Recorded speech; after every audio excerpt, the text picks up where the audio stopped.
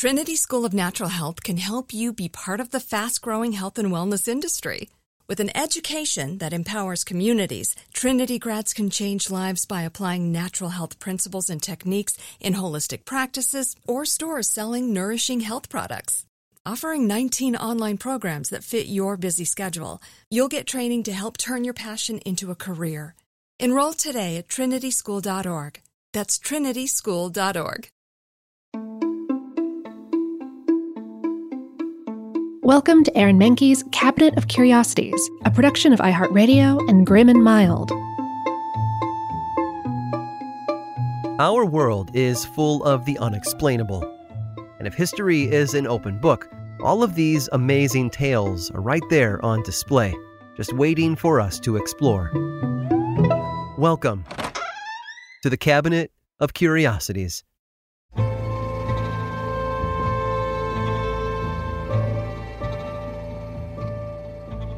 History is full of daring escapes and near misses. One of the most famous involved the 1944 mass escape of Allied soldiers from a German POW camp.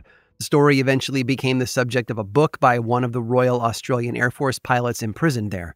It was then adapted into a film in 1963 starring Steve McQueen and Richard Attenborough. The Great Escape is remembered today as a cinema classic. A similar event occurred 80 years prior during the Civil War. Hundreds of Union officers were being held at Libby Prison in Virginia, a Confederate prison where captives faced dismal living conditions. There wasn't enough food, disease ran rampant, and many men were crammed into cells shoulder to shoulder. The prisoners dug a tunnel for months, carving through the bricks behind the kitchen stove. On February 9th, they got their chance. 109 Union prisoners of war crawled dozens of feet through the darkness, rats scurrying around them, until they were able to breathe the fresh air of freedom. Though almost 50 were caught in the following days, about 60 made it back to Union lines, many by Valentine's Day. But there is another historical great escape, one that has eluded the publishing world and Hollywood. It's a tale of deception, cunning, and bravery, and it occurred while the enemy watched the whole thing happen in front of him. In 1264, Lord Edward I of England faced off against Simon de Montfort. De Montfort had been an advisor to Edward's father, King Henry III, but the two grew apart over Montfort's displeasure over Henry's ruling style. You see, Henry was a dictator who often went against the wishes of his barons, while Montfort preferred a more limited form of government, one where a monarch was kept in check by elected officials and barons. Simon de Montfort united the other barons and their armies against Henry's and Edward's forces. The two sides confronted each other in the town of Lewes in Sussex. Henry's army was almost double the size of Montfort's. A truce was attempted, but the king was confident that he could overpower his former advisor with ease. With the formalities out of the way, Montfort ordered his forces to split into teams of 4 in order to attack from different sides. They struck at dawn. Edward managed to push one section of the baronial army into a neighboring town, but his efforts left his father's men wide open to an attack from the enemy. Simon de Montfort gained the upper hand and was able to overwhelm the king's forces. His army killed many royalist soldiers, while the others fled. Some were taken as prisoners. With the royalists defeated, Simon had a few friars deliver a message to the king. The time had come for peace. He would release all of the prisoners if Henry and Edward surrendered to themselves. He didn't want to fight anyone. He only wanted what was best for England. And Prince Edward agreed. He gave up himself as requested. And though he was technically Simon's prisoner, he was afforded certain luxuries. For example, the prince often went out to ride horses with the few guards nearby to make sure that he didn't escape. Well, one day, Simon was gifted a horse from a nobleman who had come to visit. It was strong and fast, the kind of horse that might serve well in battle. And Simon instructed one of his servants to take it along whenever Edward went on his rides, so as to catch him if he tried to flee. Edward caught a glimpse of the powerful creature and he got an idea. He challenged the guards to a race. Each guard, one by one, took off after the prince on horseback before returning with him back to the starting point. After all the guards had raced him, Simon de Montfort's new horse was brought out last. Edward took the reins and mounted it himself, waving goodbye as he bolted away. The guards took off after him. Unfortunately, Edward had already pulled one over on them. In racing their horses earlier, he had exhausted them. The animals were too tired to give chase, and so the prince got away. A few months later, Edward met up with Simon de Montfort again. Things didn't go so well for Simon this time. His army was defeated in battle, and he was killed by a lance through the neck. Several years later, Edward ascended to the throne, all because his captor had loosened the reins and allowed him to make hay.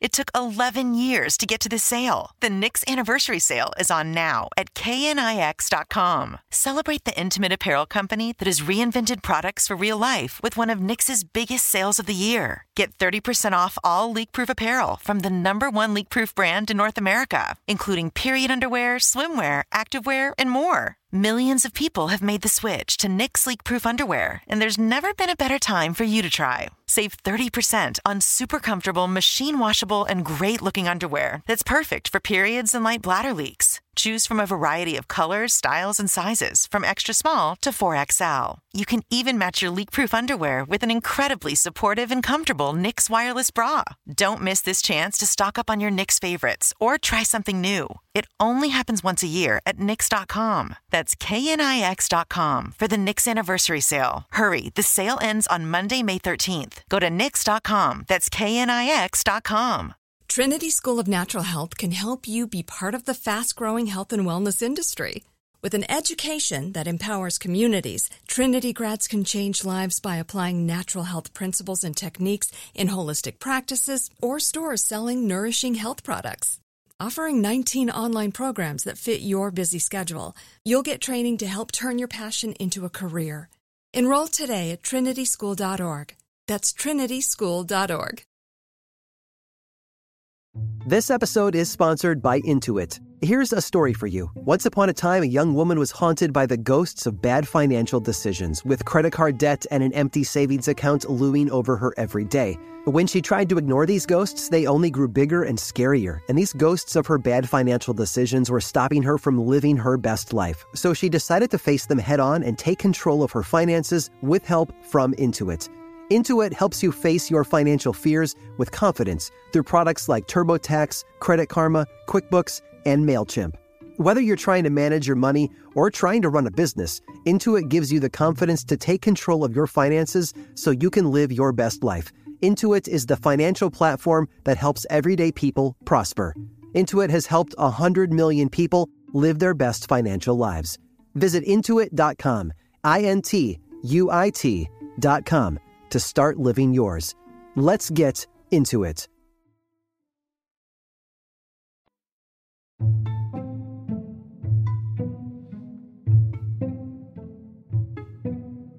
When Tom Moore Jr. died at the age of 98, the people of McLean County, Texas remembered him for the colorful life he'd led.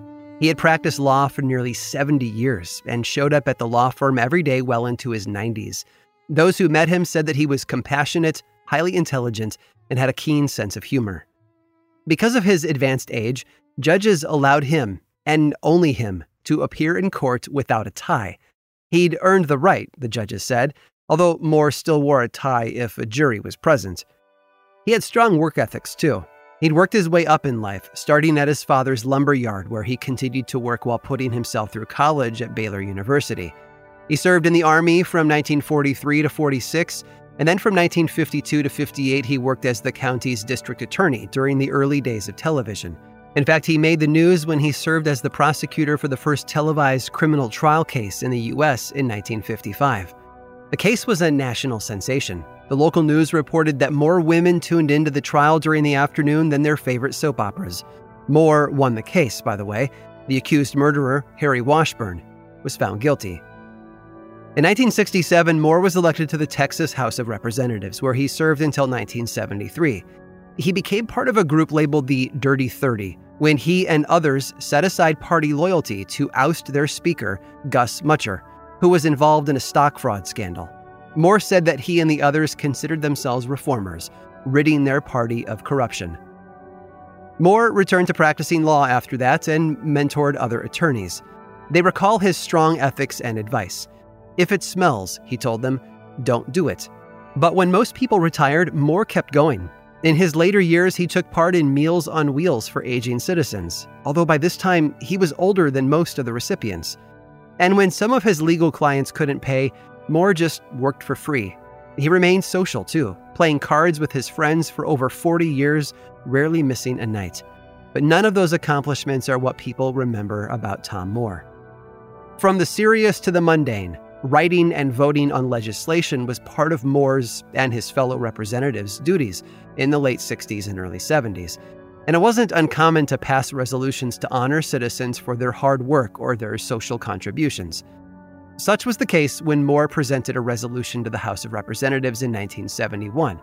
He wrote that his nominee had served the country, state, and community with dedication and devotion. Moore also was quick to point out that the state of Massachusetts had already officially recognized the nominee's methods, however unconventional they might have been, in population control and applied psychology. Sure, the facts and events surrounding the nominee's service were vague, and Moore had intentionally and carefully worded the resolution. Still, the House voted unanimously in favor of it. Now, I'm sure that a lot of things ran through Moore's mind by then. Although slightly horrified, he also wasn't surprised. In a strange sort of way, he also found it amusing and could barely contain his laughter. You see, he'd proven a point, that no one he worked with actually read the resolutions they voted on, and that they hadn't for a very long time. And thanks to Moore's experiment, they literally had no idea who they had just honored for their work on population control. Within minutes of approval, he withdrew his proposal, and everyone appeared stunned that he would pull the resolution before the ink had even dried, and so they waited for an explanation. Now, back then, he still wore a tie to work, and he might have tugged at it just a little before reminding them of the date, April 1st, and his resolution had been part prank, part test, to see if these professional politicians actually paid attention to the job that they had been elected to perform. Considering the results of the vote, it was clear that they most certainly did not.